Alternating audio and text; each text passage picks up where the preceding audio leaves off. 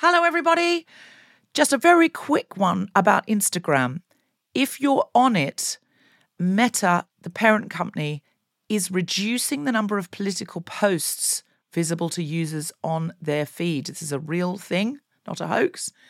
So go to your Instagram profile, tap the 3 horizontal lines in the top right corner to open the Settings tab, scroll down to What You See, click on Content Preferences, open Political Content, and turn on Don't Limit Political Content. That's an option. Otherwise, you won't see almost anything we post because we are deemed political. Please do that now, or you won't even see the posts about our shows, our fun things. So if you want to see Guilty Feminist content and know when we're coming to a place near you or releasing a new podcast, do it now. Hi, Guilty Feminists. This is Deborah. Just before we start the show, my stand-up comedy show, brand new hour at Soho Theatre, runs from the 30th of November to the 5th of December. There's hardly any tickets left, so go to sohotheatre.com and grab one while you can. I really love you to be there. Also, we're recording a live episode of The Guilty Feminist at Shakespeare's Globe, but the lovely indoor winter space, as part of their Women and Power season, 6 p.m. on Sunday, the 12th of December. And our guest is Katy Wix, the legend. Now, I'm very excited to tell you about this. Sunday, the 16th of December, starting at 7 p.m., not 7:30. The Guilty Feminist presents Camp as Christmas. It will be at the Union Chapel in Islington. I will be co-hosting with Tom Allen himself. Our brilliant lineup of confirmed LGBTQ plus acts include Sandy Toksvig, the Queen, Grace Petrie, Jess Fosterque, Jen Brister. There are other brilliant acts too, but there are some so big and exciting, I am not even allowed to announce them yet. All I will say is tickets are going to go soon. Get one now. It's a benefit for Say It Loud, run by and for LGBTQ plus refugees fleeing homophobic violence. And Can Do, Dr. Rola Hammond, who you heard on the podcast recently, alarming Syrian schools. Tickets are £25 or £15 concession. It is the most extraordinary lineup and it will be the best Christmas show this year. For all of these, check the links in the show notes or go to guiltyfeminist.com. And finally, we released a few days ago a podcast version of a live stream we did with Sarah Mardini and Sean Binder, who were 2 search and rescue volunteers who are facing trial this week for trumped-up charges of trafficking in Greece. They're humanitarians. We need to support them. We need to tweet the Greek Prime Minister and tell him we will not stand for it. Please go to freehumanitarians.org. All of the information about how you can support Sarah and Sean and the others who are up on these ridiculous charges will be there. Plus, you can donate to help their campaign. This is really, really urgent and scary. So please help if you can in any way possible. And now, the podcast. I'm a feminist, but recently my friend asked me if I'd go on a gay cruise with him. And I absolutely, it's absolutely my milieu being surrounded by hundreds of gay men adoring me, of course. And he said, you could do comedy on the cruise. And I said, you know how much I love gay men. You know how much I've surrounded myself. I love. But I will not go on a gay cruise with you because birds of a feather are cunts. Now, that's funnier than you gave it credit for, but some of you were uncomfortable laughing at the word cunts. That's not my fault. Cunt is a beautiful part of the body. You'd say dicks. It's absolutely fine. So I'm going to go again, and I want you to laugh as if you're not sitting next to your mum, okay? Because your mum's not here, unless she is, in which case... was anyone's mum here? Oh, actually, your mum is here. And your mum is actually here. You've been on the podcast before, yeah? Yeah, okay. I wish I could do this in my stand-up. Sorry, could you just stop? Because that joke I just told you was fucking brilliant. Yeah. Go back. Here we go. Laugh. Do you remember those teenagers that were from Wales who were on the podcast talking about upskirting at school and trying to be feminists as young teenagers? Yeah, one of them's here. Amelia? Yeah, hi. Oh. Amelia is the only one with permission not to laugh heartily at this joke. She's actually sitting next to her mum and she's 13.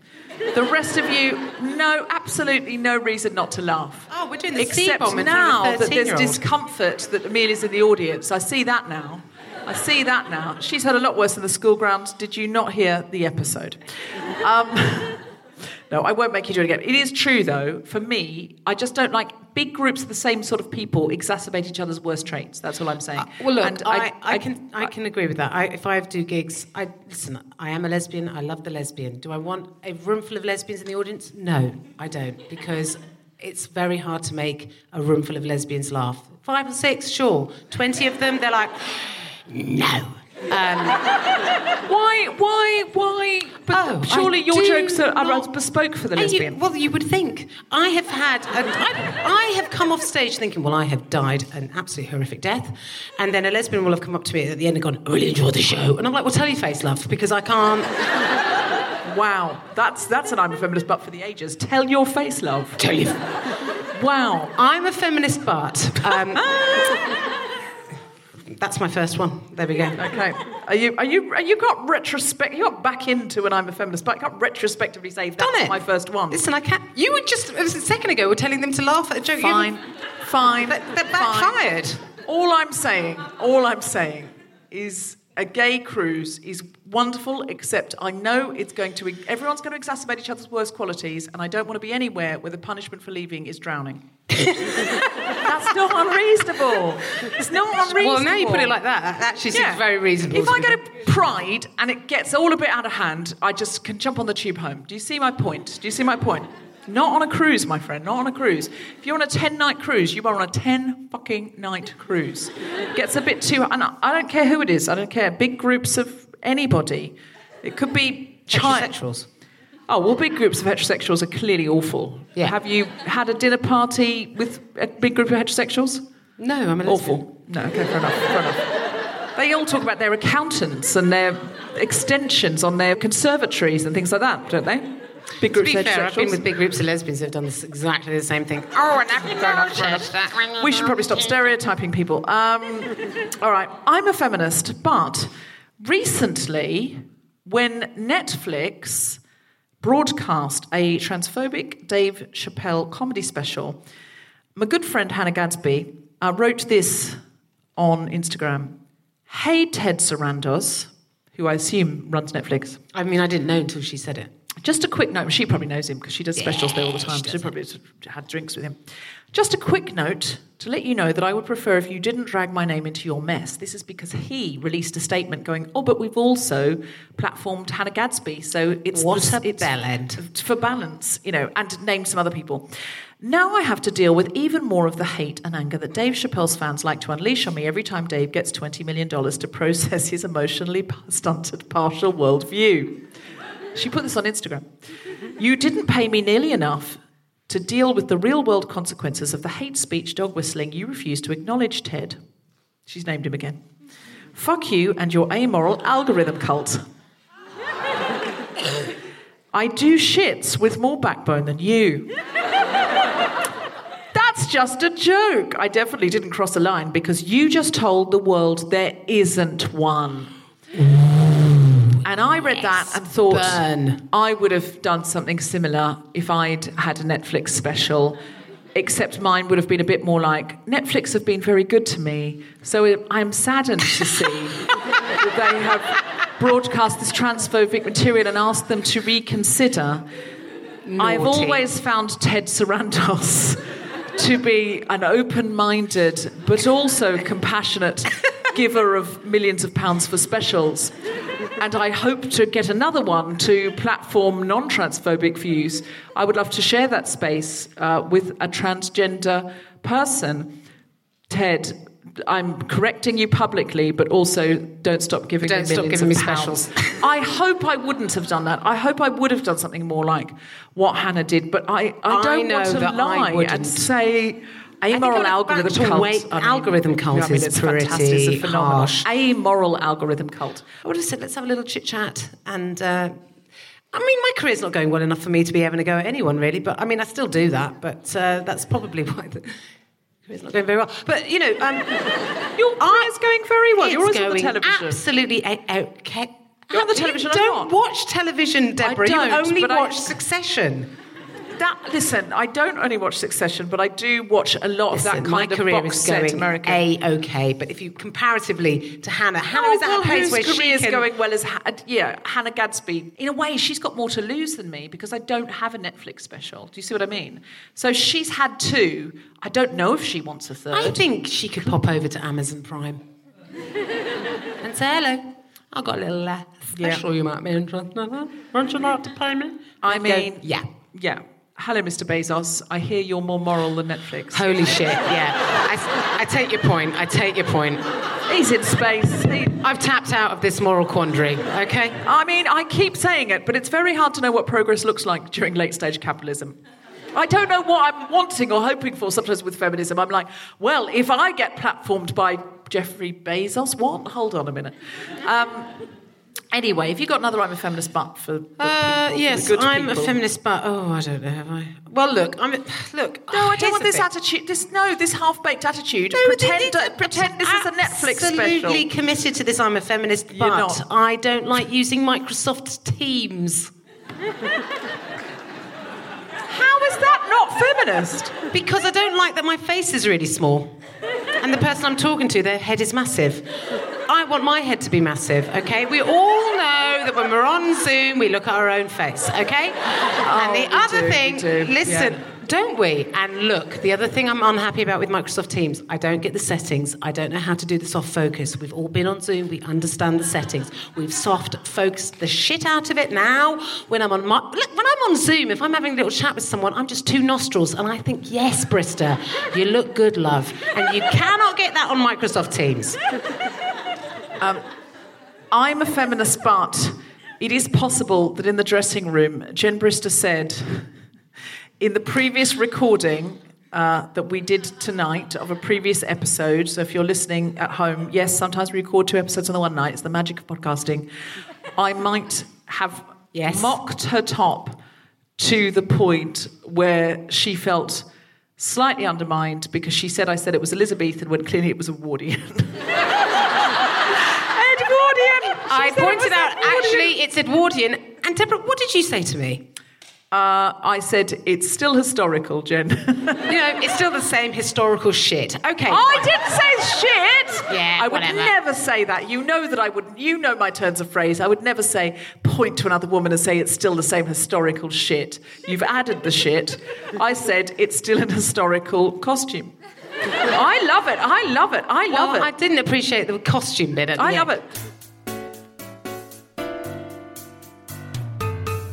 Live from King's Place in London, the Spontaneity Shop presents The Guilty Feminist with me, Deborah Francis White, guest co-host Jen Brister, and our very special guests, Katy Wix, Sophie Jameson, talking about food. This is The Guilty Feminist, the podcast in which we explore our noble goals as 21st century feminists and the hypocrisies and insecurities which undermine them. I'm Deborah Francis White, with me is Jen Brister, and we're talking about food, glorious food.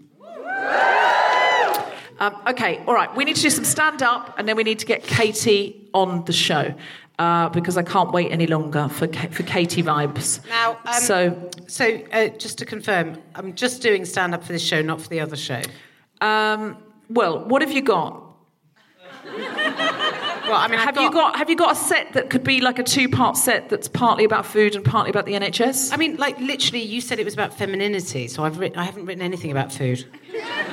Oh, I might have said that actually. I don't know why I said that. I think I was thinking... So I've got absolutely fuck all about food. Okay, no one cares. This is what I've just decided with the stand-up. If I say, would you like to hear some stand-up from Jen Brister? Whatever you say, they're not sitting there going, this is not linked to the theme. I used to make everyone do it to the theme, and everyone was like, oh, for fuck's sake, another one of Deborah's gigs where I have to write unique stand-up. I go, no, just wedge it into something you've got. I've decided nobody gives a fuck. This is so... As long as you're funny, no one gives a fuck.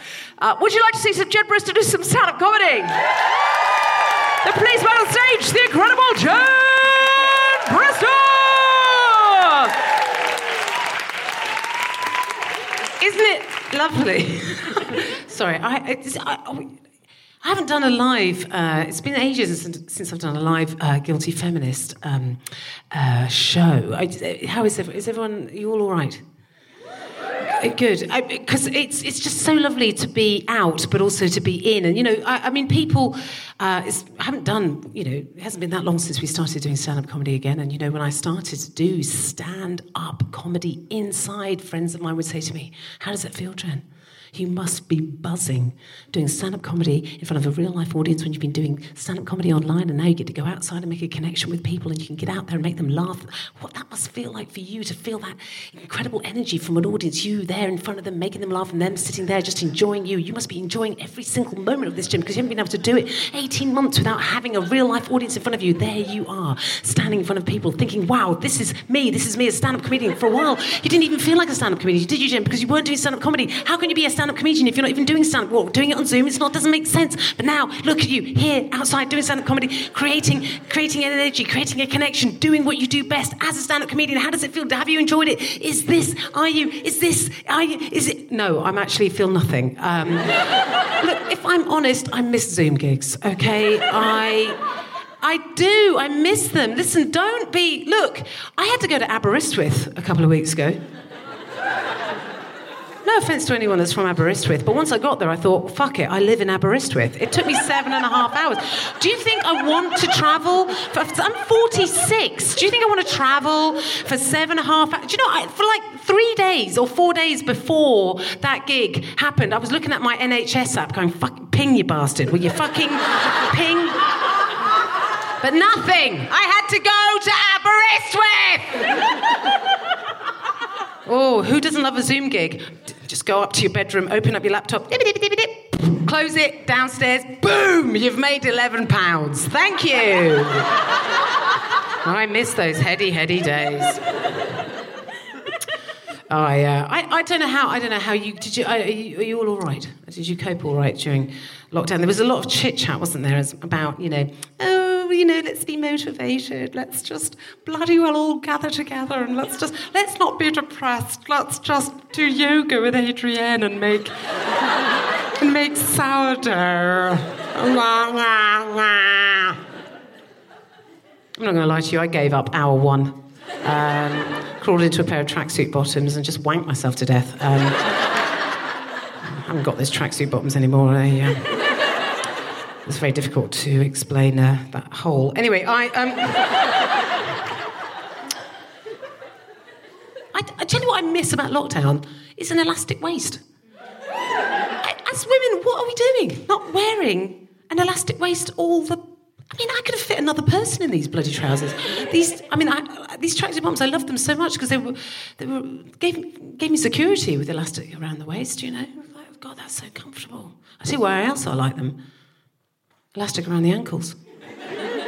Oh, God, the confidence I felt in those. Because I'm not going to lie to you, I went feral very quickly during lockdown. Very quickly went feral. And there were days where I was like, this is bleak. I'm not going to get through this. And I thought, you know what? If I shit myself, at least it'll catch it. And that's where I got to in lockdown. And I didn't appreciate being told to just bloody well, just... get on with it. I'm a feminist, but Gwyneth Paltrow needs to fuck off now, okay? I don't want to hear from it. Just, this is a time for reading. She put up an Instagram post, like, seconds after lockdown happened, like she was planning it. Like, oh my God, this is perfect for this Instagram moment. Should we just reading or pick up a language or learning a musical instrument? I'm like, love, I am stuck in the house with 2 children who do not respect me. I have all the authority of Matt Hancock at a Sage meeting, so forgive me if I don't have time for your no makeup routine and your fucking vagina candle, okay? So why don't you shove them up your gluten-free chuff, love, all right? Anyway, she's blocked me now. But I don't know if have you been on Goop? Have you been on her web? This is what I resent is being told what as a woman I need. Okay, I resent that. Don't tell me what I need as a woman. I know what I need as a woman. Okay, and it's none of the shit that you're trying to sell me. Who here has been on Goop? What? I want to hear from you. What is it? What is it you get? What is it you get? Hello? What is it What is it you get from that website? I'd love to know. I was just intrigued. You're intrigued. Did you buy anything? I was going to get one of those vagina stones as a joke. You were going to get a vagina... Did you say stove? Has it gone up from a candle that now you can cook?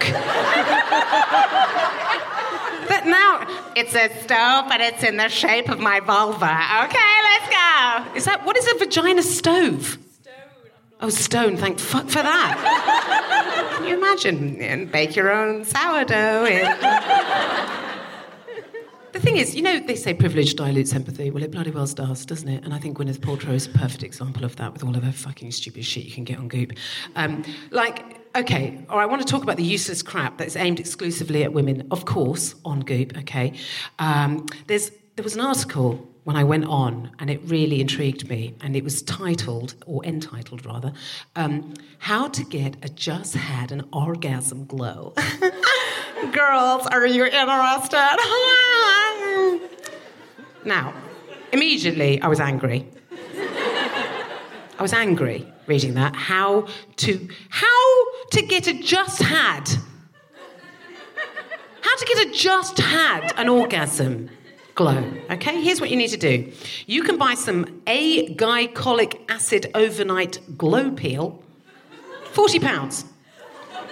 Some Goop Glow Microderm Instant Glow Exfoliator, £40.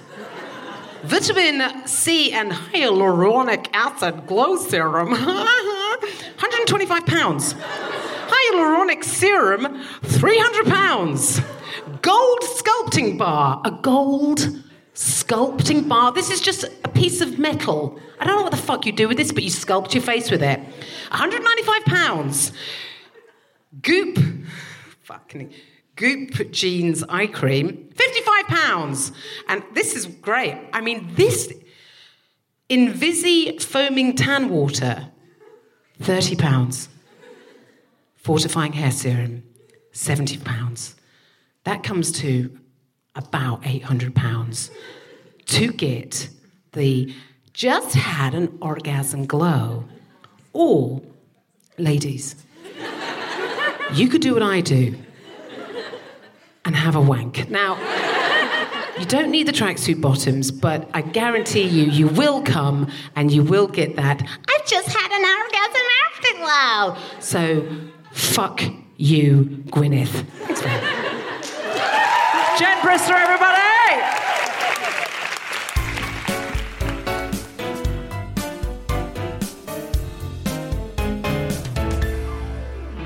It's now time to have a little bit of the old Deborah Frances-White!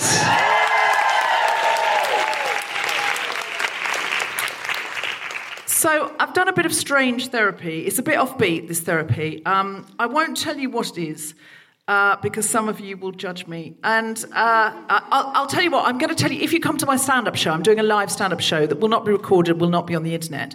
I'm going to tell you stuff at the stand-up show I don't want online.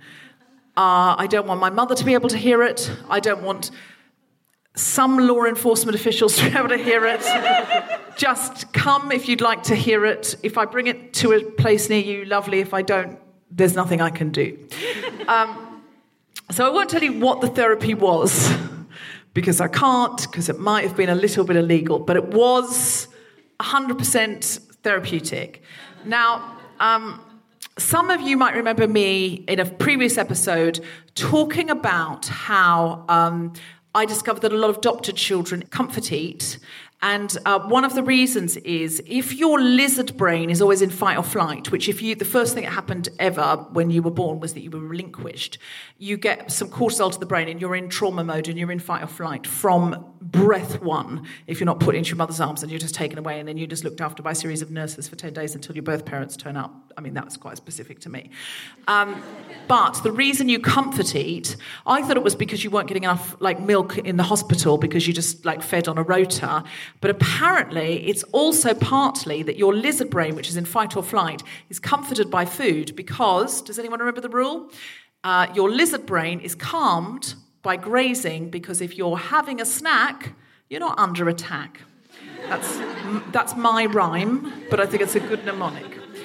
So that's why if you're prone to comfort eating, you're thinking, why am I still eating? I'm not hungry. I don't want this. I don't even like it. What am I eating this for? Oh my God, I'm having another biscuit. I don't even like these biscuits. Why am I having another biscuit? Oh, I've eaten the whole packet now. Now I feel sick. If you do that, I mean, I can't be the only one to do that. I refuse to believe. You're lying to me. You're lying to me. Do you do that ever? Have you ever done that? Thank you. Just cheer if you've never done that. Okay, there we are. It's not just adopted people then, is it? Unless this audience is all adopted. Just give me a cheer if you're adopted.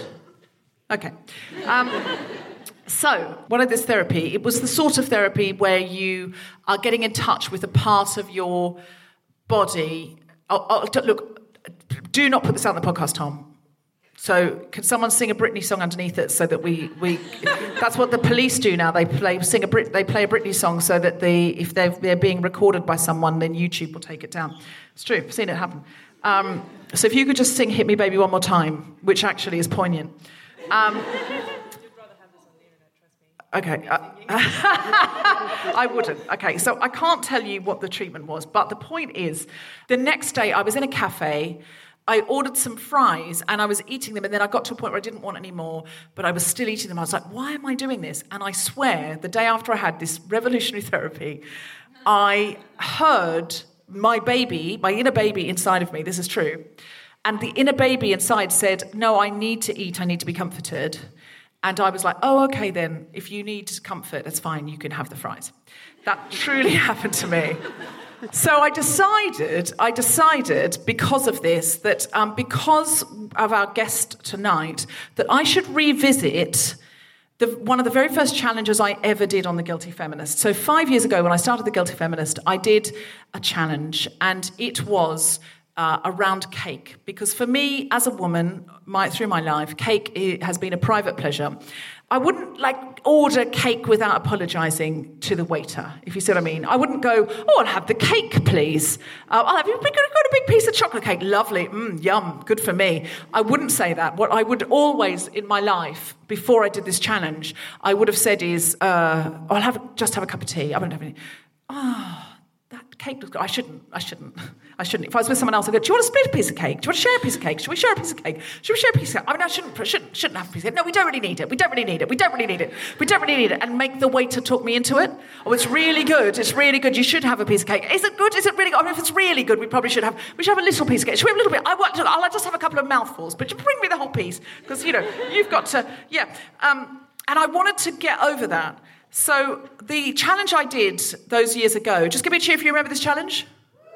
Okay, not everyone remembers it. All right, go back and listen. It was good. I went into Patisserie Valerie and I ordered 3 pieces of cake and a hot chocolate. And I had to do it without apology. I had to say, oh, I'd like the cheesecake, please, and the apple pie, please, and a piece of the Black Forest Gâteau. And I have a hot chocolate. Actually, can you pop some cream on the hot chocolate? Do you have some ice cream on the side? And I had to do it all without apology. And I learnt a lot about myself and also about how women order from the response of the waitress.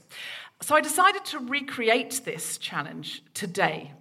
And I needed to order 3 different kinds of cake without apology or explanation and without the I shouldn't dance.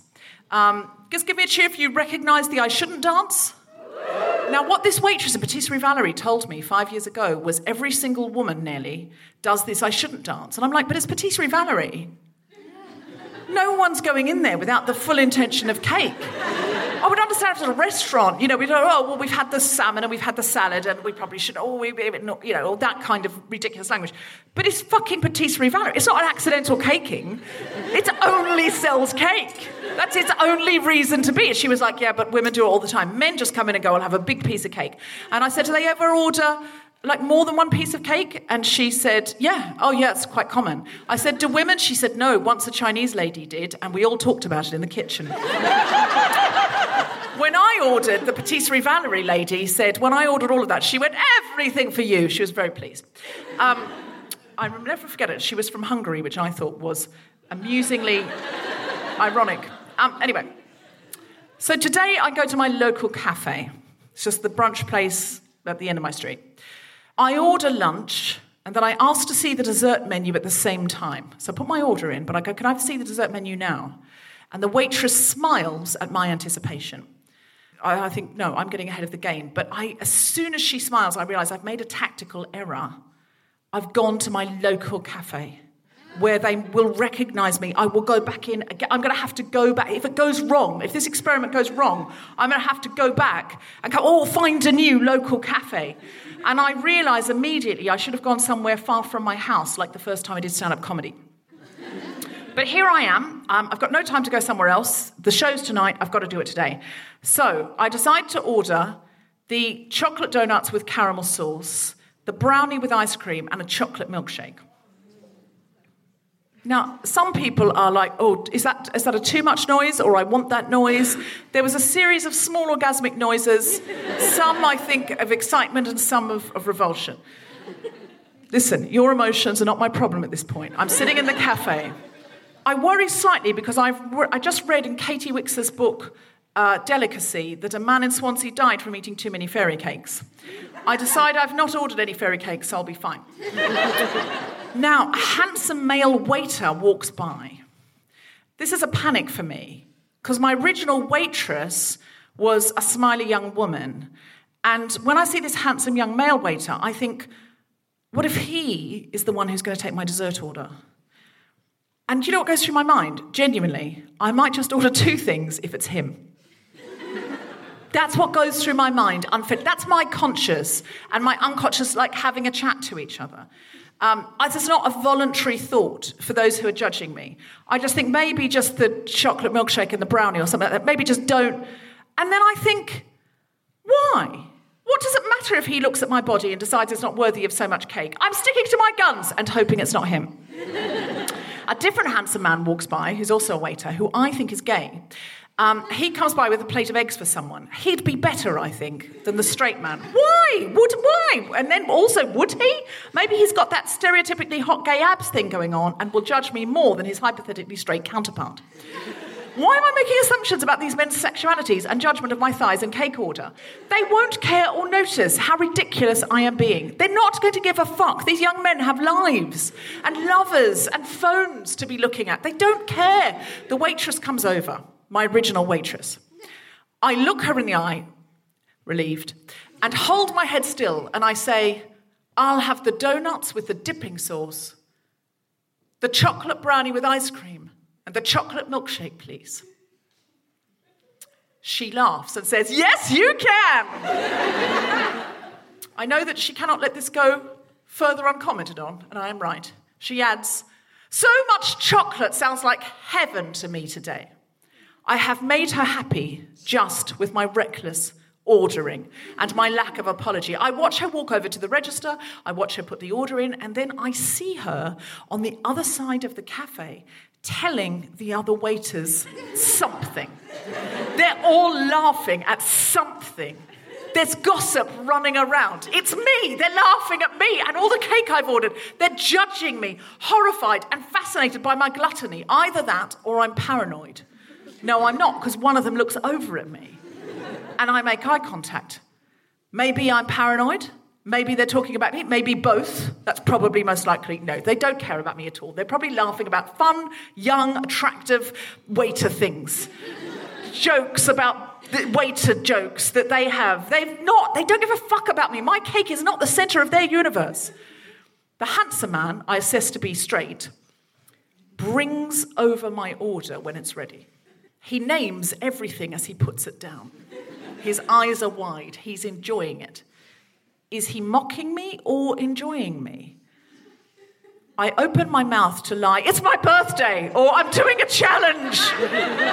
But I close it again because that's not in the rules. The point is I have to be cool with it. I take a spoonful of brownie and eat it in front of his face. Delicious. I eat a little of each and my inner baby says it does not want any more. Of course it does. I'm allowing it everything, so it doesn't want much. The little bastard. Why don't I do this every week? This is like turning my relationship with food on and off again and recalibrating. The handsome waiter walks by again and he smiles at me indulgently as if I am a toddler he has just delivered ice cream to, who has got it all over her face. I don't have it all over my face. I check. A different waitress comes to give me my bill. Not the original one. I ask her what I had asked my original waitress 5 years ago. I ask her if it's usual for a woman to order so many different desserts. She beams. No, we were all talking about you. She genuinely says that. We couldn't believe it. We all wanted to bring it over to you. So the handsome straight man won. I take that as a win. I asked, do women order more than one cake very often? It has never happened, she answers. Men? Only sometimes.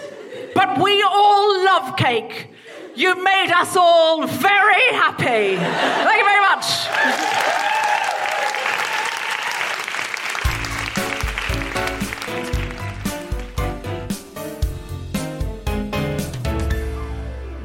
Hello, gang. I'm doing 2 work-in-progress shows this Saturday at Camden Comedy Club at 1 p.m.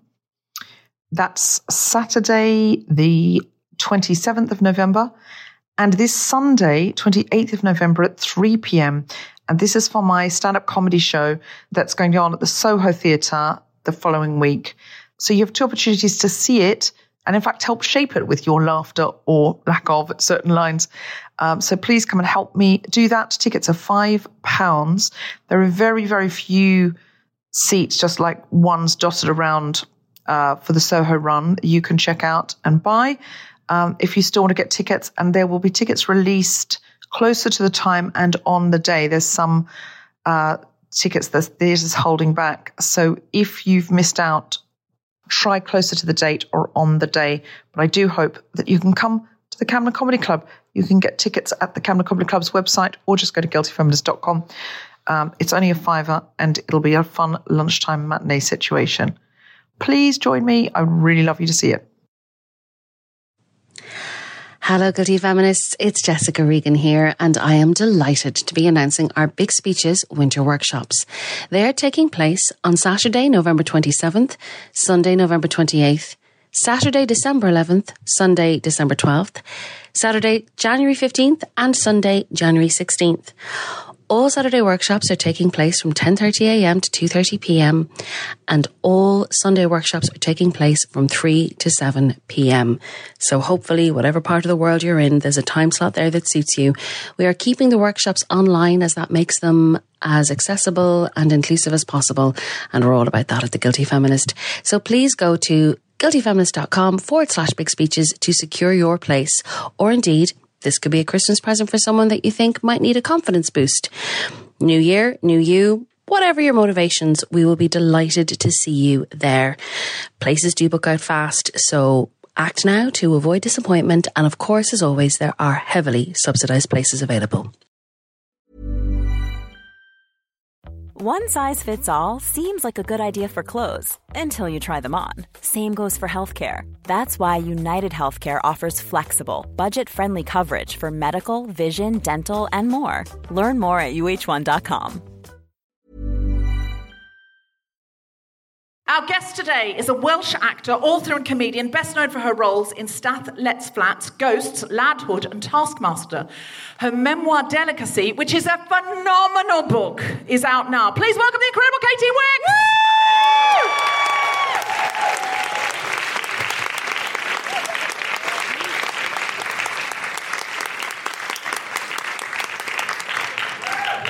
Wix! Katy Wix, come take a seat. Thank you. My leg went dead. I was really nervous about getting up. Were you? Yeah. Your book is so good, Katy. Thank you. Thank you very much. I really, really love it. Would you read a little of it so this audience can get a sense of how beautiful it is? I'd love to. I'll try and put it into context. One of the chapters is a recreation of a series of real emails I had with a personal trainer when I first moved to London, because I sort of thought they're not going to let me on TV unless I change my entire body. I was wrong, thankfully. So I decided to get these personal training sessions, and I was sort of late every time. It was miles across London. She could only see me at like 6 a.m. It was hell. And I instantly regretted doing it, and I couldn't afford it, so I had to just make up this lie that I was an alcoholic to get out of the sessions. Had to is a reach, Katie. Alcohol's no joke. But it's the only thing I could think of. I didn't have the emotional maturity to say, this is a huge mistake and I can't afford this. She kept saying, you signed up for 10 sessions. And so I just sent this email saying, oh, I'm really sorry, I'm not well, and I've got to cut down on my drinking first. And she sent one back. I actually didn't look at the reply. I was so embarrassed for months. And then when I finally read it, it was really, really nice, but I still had to pay. So this is from this section.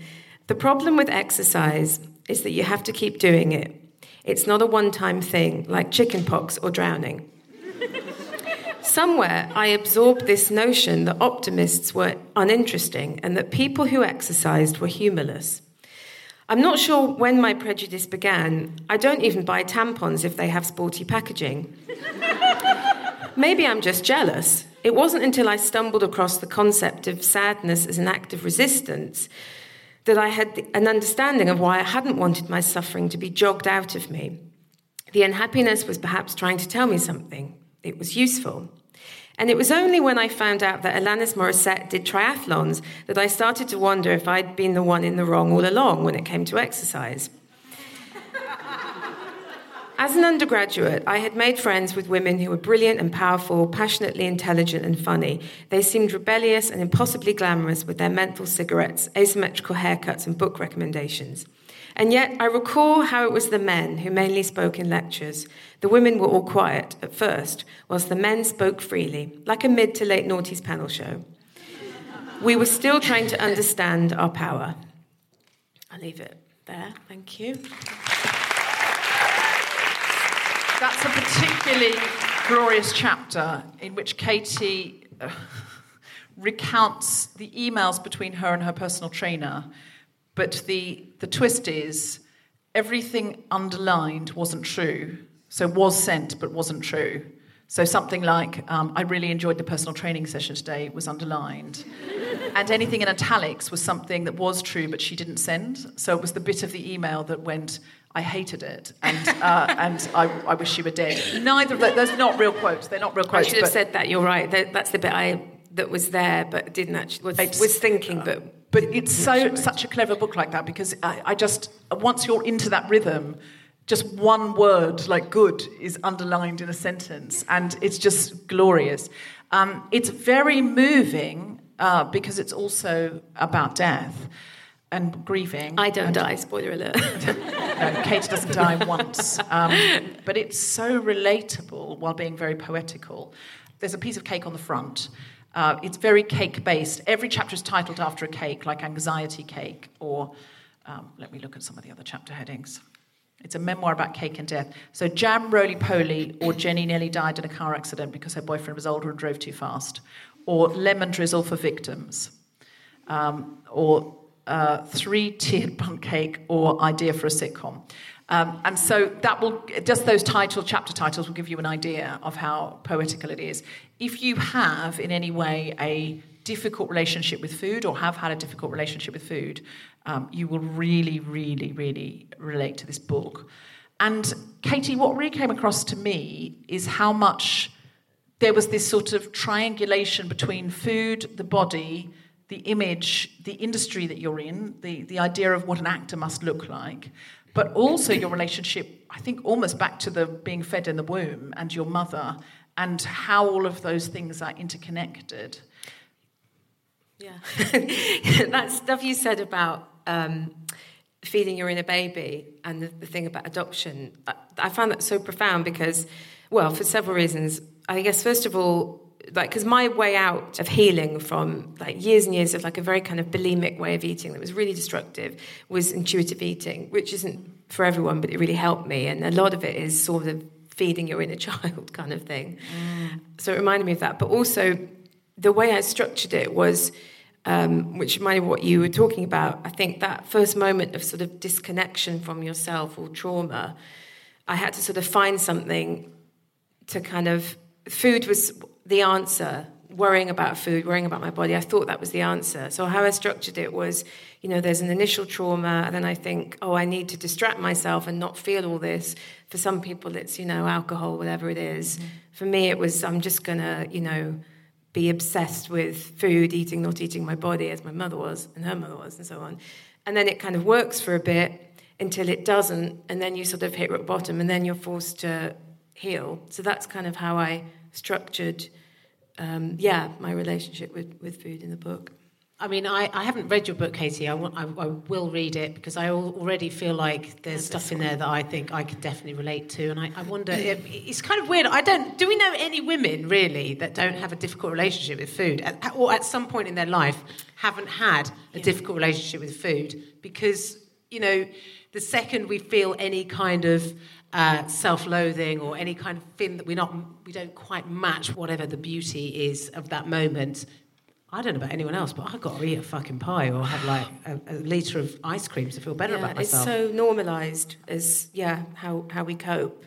It was almost like a biography of my body. I feel like it was almost, like constructed for me, all these messages I got about it. I absorbed, like every cell of my body absorbed that message. If it wasn't, this bit wasn't right, this bit was okay, this bit needed work, that I was tall, like all these messages just stayed with me throughout my life. And I feel like the process of healing is kind of, I've had to sort of reconstruct it on my own terms, sort of self-defining what I like about it and what I should feed it and not feed it. So, but it's terrifying how normal it is. The thing with food is, with something like, if you want to stop smoking, I talked to my hypnotherapist about this, and she said it's much easier to get someone to stop smoking or stop drinking than to speak to their unconscious and get them to cut back. She said if someone wants to just stop drinking, that's not that difficult for a hypnotherapist to help you do. For many people, I'm sure that's not true for everyone. But if somebody wants to not drink a lot and just drink one glass of red wine a night, she said that's very, very difficult. And the thing with food is we all need it. And with something that's, I think a lot of things that are, if alcohol is not good for you, and you will know that, then you can just go, I don't have a great relationship with alcohol, I'm dumping it like a bad boyfriend. But with food, you can't, because it is the thing that nourishes you. It is the thing that you need. And so if you are in an abusive relationship with food, how can you get out? And if you're recovering from an eating disorder or disordered eating, and you walk down the street and you see like an advert for a diet pill, it would be like, I imagine having a problem with alcohol and seeing someone say, have a drink, like every step. So it is everywhere. Mm-hmm. And diet industry advertising to us. So I agree. And this is a horrible name drop, but I had like this, incredible honour to meet Susie Orbach as part of the promotion for this. Fat is a feminist issue if anyone's young. Which also changed my life, that book. And I said to her, I feel about 80% on a good day recovered from all of this. And it's been 10 years, I'd say, since I've, really had a really bad time. And I said, do you think that's like a realistic ambition to have? And she agreed that that's probably the best it's going to get with the constant 80%? provocations. Yeah. But you have an 80% decent relationship with food. Yeah. Well, that makes me feel a bit better. Yeah. Because my relationship with food is definitely better than it was. Yeah. And that's come from the goddess. I made a radio show with her once, years and years ago. Really? Yeah, but it was so long ago, I don't think she'd remember. But then Simon Munnery does a bit about sharing a car with her to a festival, and there was a big write-up about her in the Sunday Times or something, and she opened up and went, I wish they hadn't used that picture of me. I hate that picture. And I was like, wow. It so makes me feel good to hear that Susie Orbach also looks at pictures of herself and goes, I hate that. I don't know. Because we just don't see us. It's not possible to see She can't ourselves. escape. Yeah. No. I think 80%, the other day, like when I came to do this challenge again, I'm definitely better than I was. Like it was a more familiar thing to do. But I did think all of these weird things that ran through my head, like, I hope it's not the handsome man that comes over. What the fuck? Like, am I going to lay this guy? Is that what I think? But it's not about that. It's just like, and also, why wouldn't he want to have sex with me? I'm amazing. And I probably seem fun, like someone who's come over 3 puppies if I order 3 pieces of cake. I probably seem really fun to that guy. It's probably why he asked to bring the cake over. But he did put everything down and went, that's the brownie, that's the donuts, and a chocolate milkshake for you. And also it's unusual to see, basically, as a society, we don't like to see women enjoying themselves. at all. And we don't like to see women taking control of any aspect of their life. It's threatening to people. And you going into a shop and into a patisserie and saying, I'm going to have 3 cakes, I'm going to bloody enjoy them, and you're going to just, no one's going to, I'm not going to comment it, I'm not going to apologise for it. I'm just going to sit here in front of you and I'm going to enjoy it. That in itself is shocking. Yeah, it's shocking. It's such a strange, that's so strange. That's a rebellious act, though. That would be so radical. I feel like I grew up with men's food and women's food, and that's how it was. And that the men could eat what they wanted, and the women just ate Ryvita and the diet version of whatever the men were eating. And I guess the idea with one of the sort of central tenets of intuitive eating is that you kind of get to know the foods that were kind of banned from your childhood that you're so obsessed with because they're so out of reach. So that's exactly one of the exercises that Allback would probably recommend, is just surrounding yourself with cake and knowing no one's going to take it away, and you're an adult now and you can decide how you feed yourself, and it's not bad. There's no good or bad foods. It's that kind of idea. Or naughty foods. Yeah, naughty. All that cheat day language and stuff like that. But I kind of think I probably sometimes have been guilty on this podcast of saying the feminist thing that I should say and not wanting to trigger anybody and all of that sort of stuff. And today, when I went through that, and I knew, also I was recording every single little minor thought I had because I knew I needed to make a comedy set out of it, right? So I was, of course, just noting to myself what came into my head, and anything I thought, like, he's handsome, I hope he doesn't bring it over, I wrote it down, because that's where you get the comedy from, is the truth inside of you, things you wouldn't normally admit. But I did think, I'm a bit disappointed I'm not a bit further along, and when will this not be an issue for me? And I just sort of went, is this luggage I never get to put down? I'm going to carry this luggage my whole life, and I'm never really going to put it down, because my relationship with food is always going to be a bit fucked. And I'd love to put it down. Down. And I did think, you could just put it down. You could do that. You could just come in here every day and order 3 cakes. And the thing is, when you let yourself, and it's a challenge, you then can't eat it. Like, you can only eat a bit, the normal amount that your body would want of, that's delicious, that's lovely. And I weirdly, my hand pushed it away. And I was like, what are you doing, hand? Bring it back. It didn't want it because it was allowed it. And this is so fucked. Yeah, and also I had no idea what my real appetite was, because it was all so fucked up of under-eating, overeating. And so I had to sort of get to know what that was again. And it just took months and months of trying to listen. And because I feel like there was such a message of me having no kind of ownership over my body from such a young age. I think I was fat shamed at about 7, and I remember the moment of life's changed. There's something wrong with my body now. I'm always going to have to work on this thing like it's a project for the rest of my life. And yeah, it was like a feeling of I couldn't advocate for my own body in the world almost. And also I think being put on diets at a young age, it's so you're so alienated from yourself, and you're so objectified that it's like I didn't know how to feed myself. And I'm still learning how to cook, because my mum didn't cook, my dad didn't cook, and I just was like, I don't want to cook because I'll just eat it all, which is so horribly masochistic and sad to say, but in lockdown, I sort of learnt to cook properly.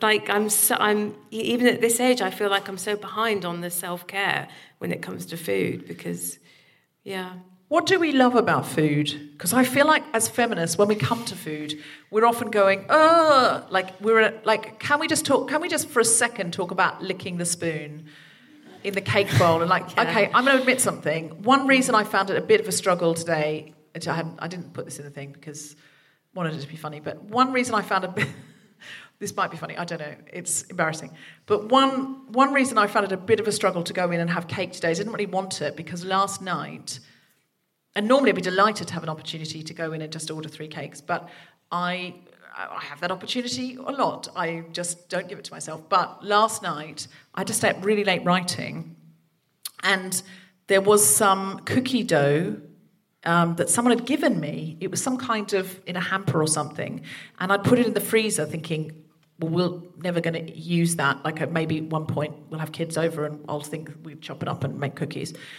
But then I remembered Americans just buy it to eat. Yeah. And I needed to stay up till 4 a.m. writing. And I thought, if I had some of that cookie dough, it'd be sugar and it would keep me awake.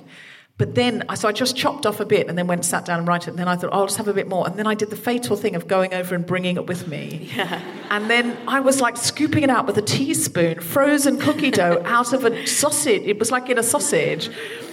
And then I noticed that in the freezer, Tom Salinsky, my husband / producer of this podcast, had bought some Haagen-Dazs for no fucking reason. I don't know why he bought Haagen-Dazs. Why did you buy Haagen-Dazs, Tom? Because if I spent £4 more on Deliveroo, I got free delivery. Thank you. Spent But £4 isn't more on delivery Deliveroo, got free £3? delivery. Isn't delivery £3, Tom? Okay. Anyway, Sure. so we thought, I'll get ice cream rather than pay for nothing. So then there's ice cream in there. So I thought, after a couple of more hours writing, I then went, I had like a quarter of a container of Haagen-Dazs and then went to bed feeling a bit like, what have you just done? You've eaten the equivalent of a whole meal. But in sugar, like a child now feeling a bit sick. I don't really know why I'm telling you this now, but it's just sort of part of the... It's the confessional moment. How delicious, that's right. We're meant to be talking about good things. And I've veered off into something negative again. But like just being able to kind of... At first, when I was eating that cookie dough, it was like the feel of licking the bowl because it's uncooked. Yes. And just sort of reveling sometimes in how good food is and how when we just let ourselves eat it without judgment, which is... I want to say it happens to me more, but I eat nutritious food without judgment. But when it's something that's stepping over into, you're only eating this for pleasure, I think that's what it is. I think I'm figuring it out now. If I'm only eating for pleasure and not for sustenance and nutrition, I'm automatically in this, stop it now, stop it now, stop it now, stop it, can't stop it, can't stop it, stop it now, stop it now, can't stop it, you're still eating it, stop it. Why are you still eating it? And that's the bit I'd like to break. I'd like to go, you're going to eat some Haagen-Dazs now, you're really going to enjoy it. Eat that and enjoy it. You're right, there's almost something deviant about eating raw food. Naughty. Yeah, it's funny. God, it makes me think loads of things. I mean, like, it's so funny. I feel like I really struggle to write about joy, and I don't know what that's about, because you're so right. I was doing a book festival, and they sort of paired me with someone who writes about food and in such a, like, luxurious way, and I was a bit like, I'm not writing about it in that way, but in general, I think I find writing about joy less interesting, and there's less to write about, and it's less complex. But also, like, it's oddly, sort of those moments feel more private, like, I want to keep those to myself. But what you're describing also, just as you were saying, it made me think it's so much anxiety as well, isn't it? Like that constant checking yourself, and it's the control, I think. And also sort of like a self-harm, isn't it? It's that constantly punishing yourself for just enjoying something that you're allowed to enjoy, because food, like Deborah said, you can live without booze, you can live without drugs, but you cannot live without food. And, you know, I had a very different sort of upbringing because my mum did nothing but cook, you know, and she's a feeder and was very, very anti-diets and very, very anti me looking at my body or my weight or whatever. And so I think even though I did go through, like in my late teens and early 20s, I did definitely go through it with my weight, I managed to sort it out because I just feel like I had a different attitude towards food being about making your body strong. And that's what I feel like we lose, is that you feed yourself to make yourself strong, and rather than it being about it's a good food, it's a clean food, it's a dirty food. Do you know what I mean? And I think for young women in particular, we need to change the narrative around what food does. And it's about, it's about, nourishing yourself. It's also, we should be able to have the enjoyment side of it without there being like self-flagellation. I mean, I remember Marion Pashley, who's a comedian, she wrote a joke years ago about, she went into a bakery, a Greggs or whatever, and said, can I have an eclair? And the woman behind the counter went, ooh, that's a bit naughty, isn't it? We're having a chocolate eclair. It's a bit naughty. She went, is it, love? It's only naughty if I smear it on my boyfriend's cock, actually. It's just a cake. And I think that should be our attitude. It's not naughty, it's just a fucking cake. I mean, it's a motto for life.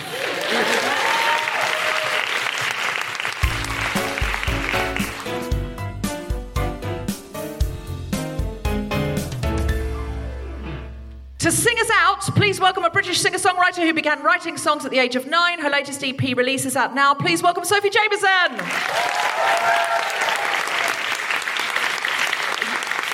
You didn't take any time at all to get to the stage, Sophie. No. Normally they take ages. How are you? I'm good, thank you. Thank you for coming and joining us. Thank you so much. I've been a fan of this podcast from day one, so this is very special for me. So you remember the first cake challenge? I think I do, actually. I work in a restaurant, and I'm familiar with those waiters chatting to each other about what people are ordering. Oh, really? What do they say?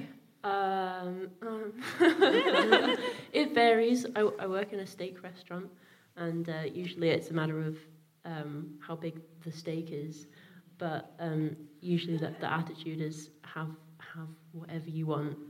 Yeah, and enjoy yourself. Yeah, they did seem to take genuine joy in it. They weren't seeming to be judging in a. It was definitely news, but it wasn't like. It was like. Oh.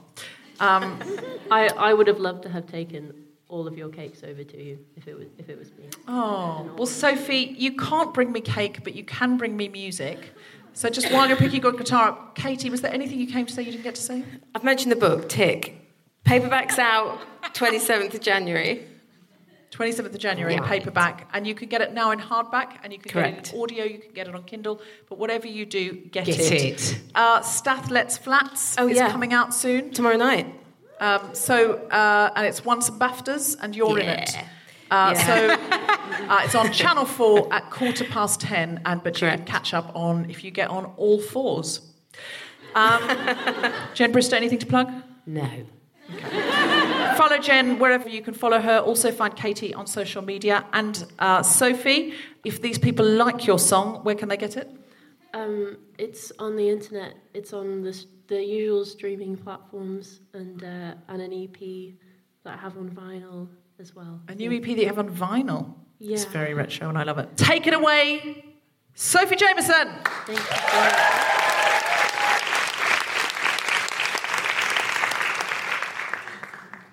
The song is called Space, and I didn't actually know what the theme tonight was, but I think maybe it's apt, after all, which is handy.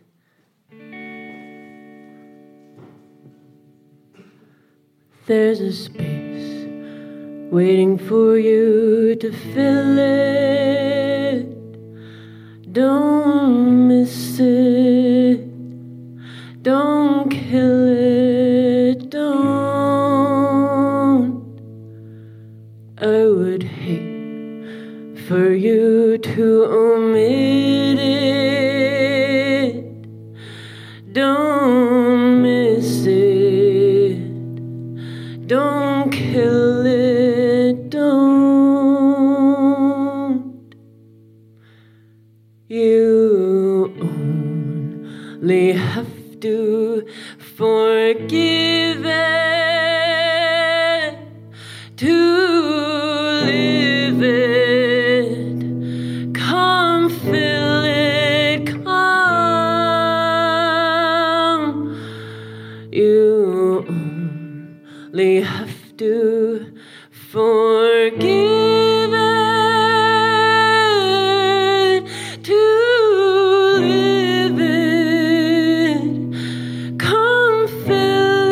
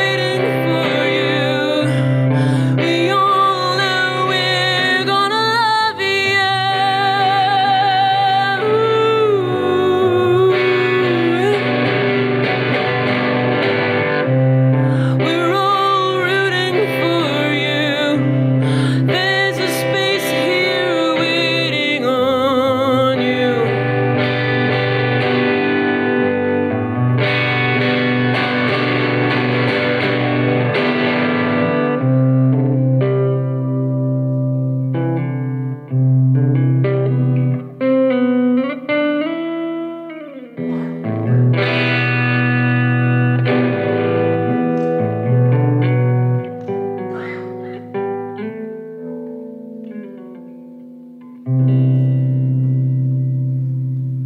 you so much. Sophie Jameson, everybody!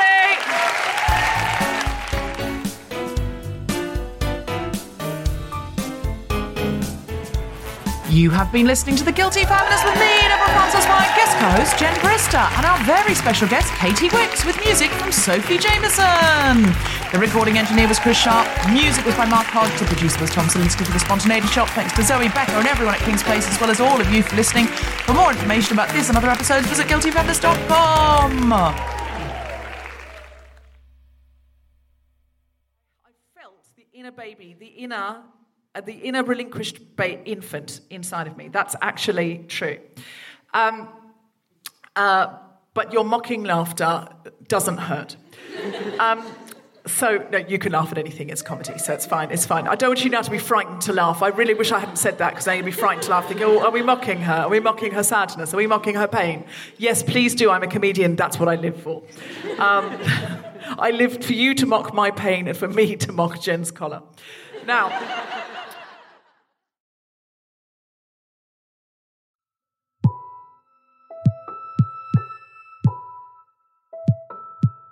Introducing Media Storm from the House of the Guilty Feminist. Hello, hello, hello. Please welcome your permanent hosts, Matilda Mallinson and Helena Warrior. Thank you, Deborah. Now, Matilda and Helena, I am delighted to say that you're joining the House of the Guilty Feminist. What an honour. What is Media Storm? We're journalists, and this is an investigative journalism podcast, but we are taking a different approach to old stories that crop up time and again in our news. And that is by looking at them through the lens of the people who live those stories, who are the people whose voices you almost never hear. But who are spoken about over and over and over again.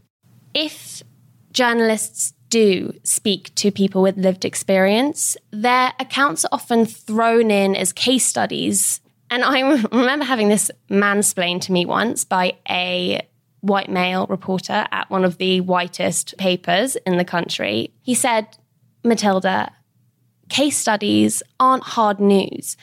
And I think that's the problem, is that he saw these people as case studies.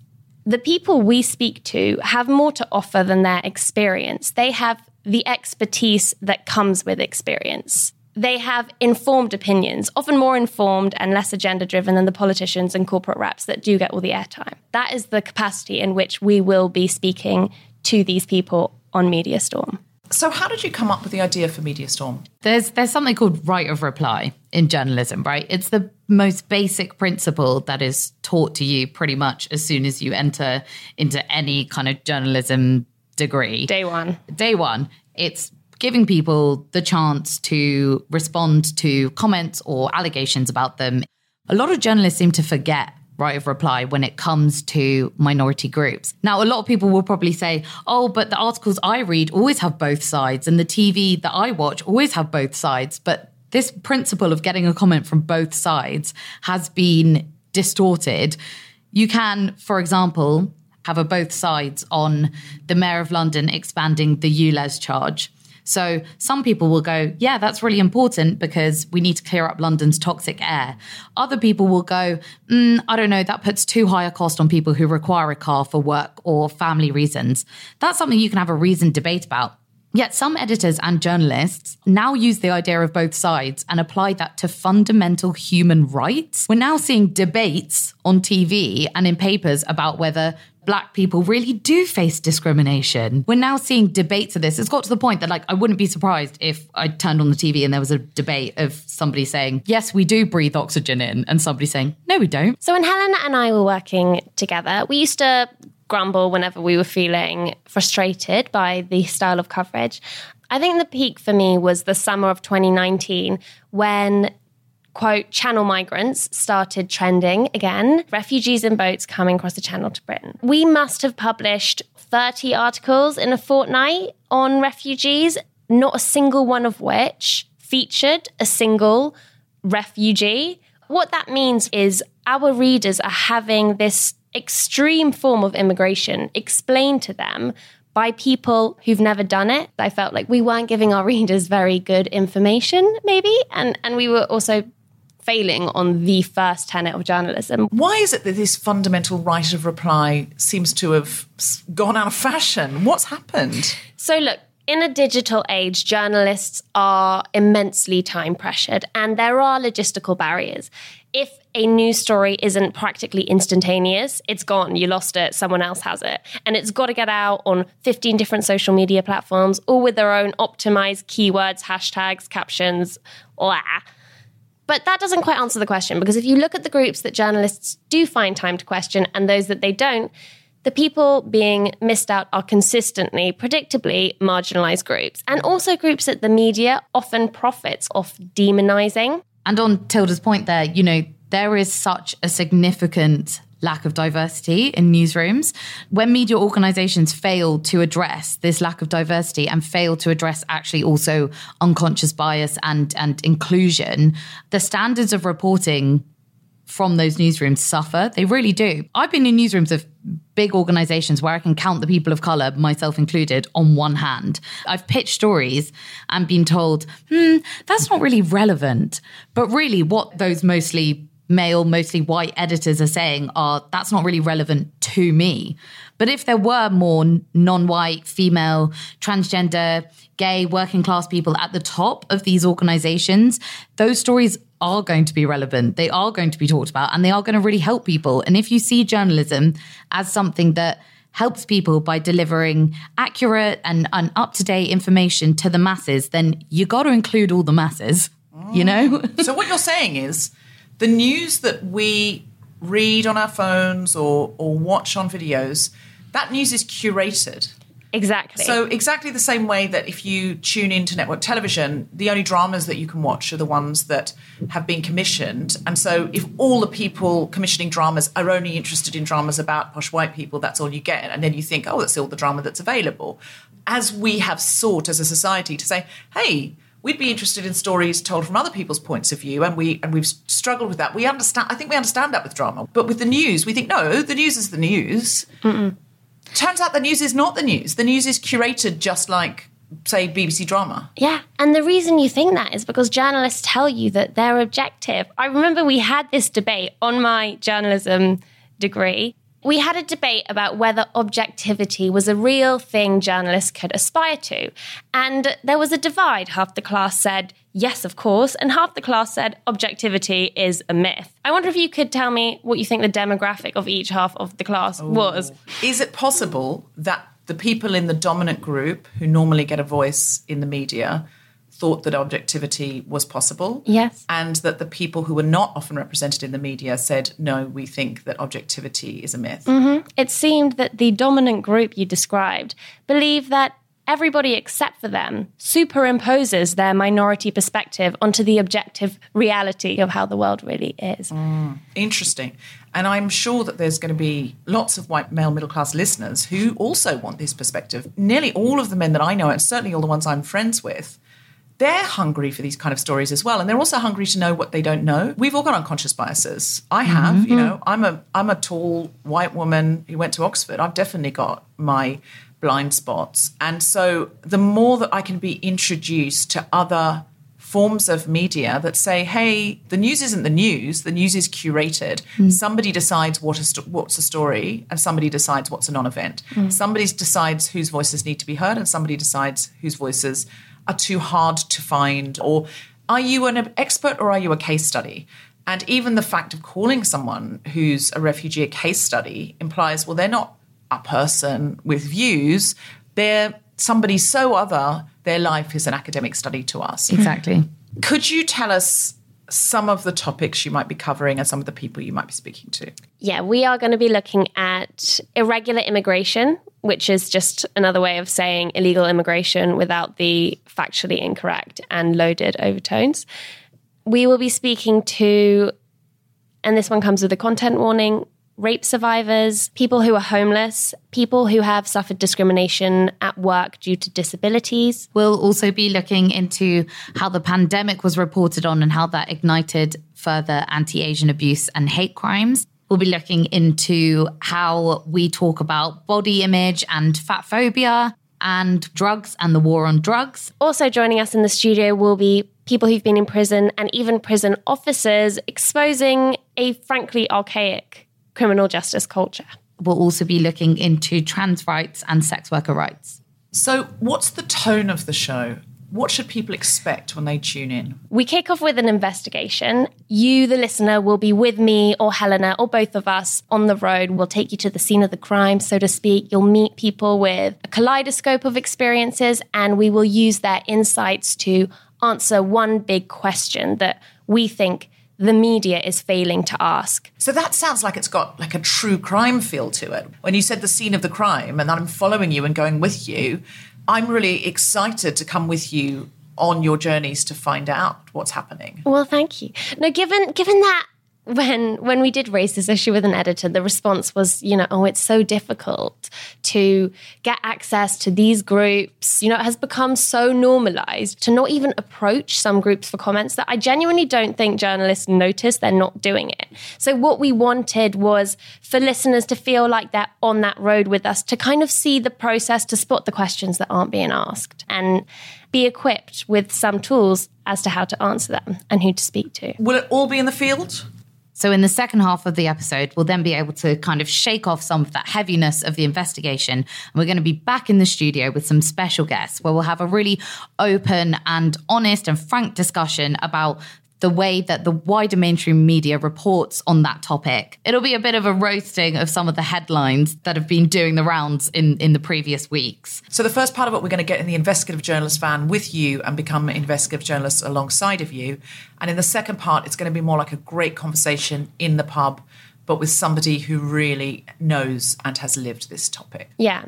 I'm going to pop my headphones in and pretend I am an investigative journalist. I have some fantasies. I am in a trilby, though. A really, really... With a magnifying glass. I know that's accurate. Beautiful trench coat. I found a clue. Exactly. There's a Scooby van in my mind. I don't know. I want to be out there on the trail with you and I'll be able to do that.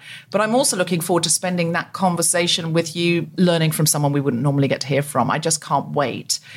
And I hope all our Guilty Feminist listeners are going to be just as excited as I am by this brand new podcast, Media Storm.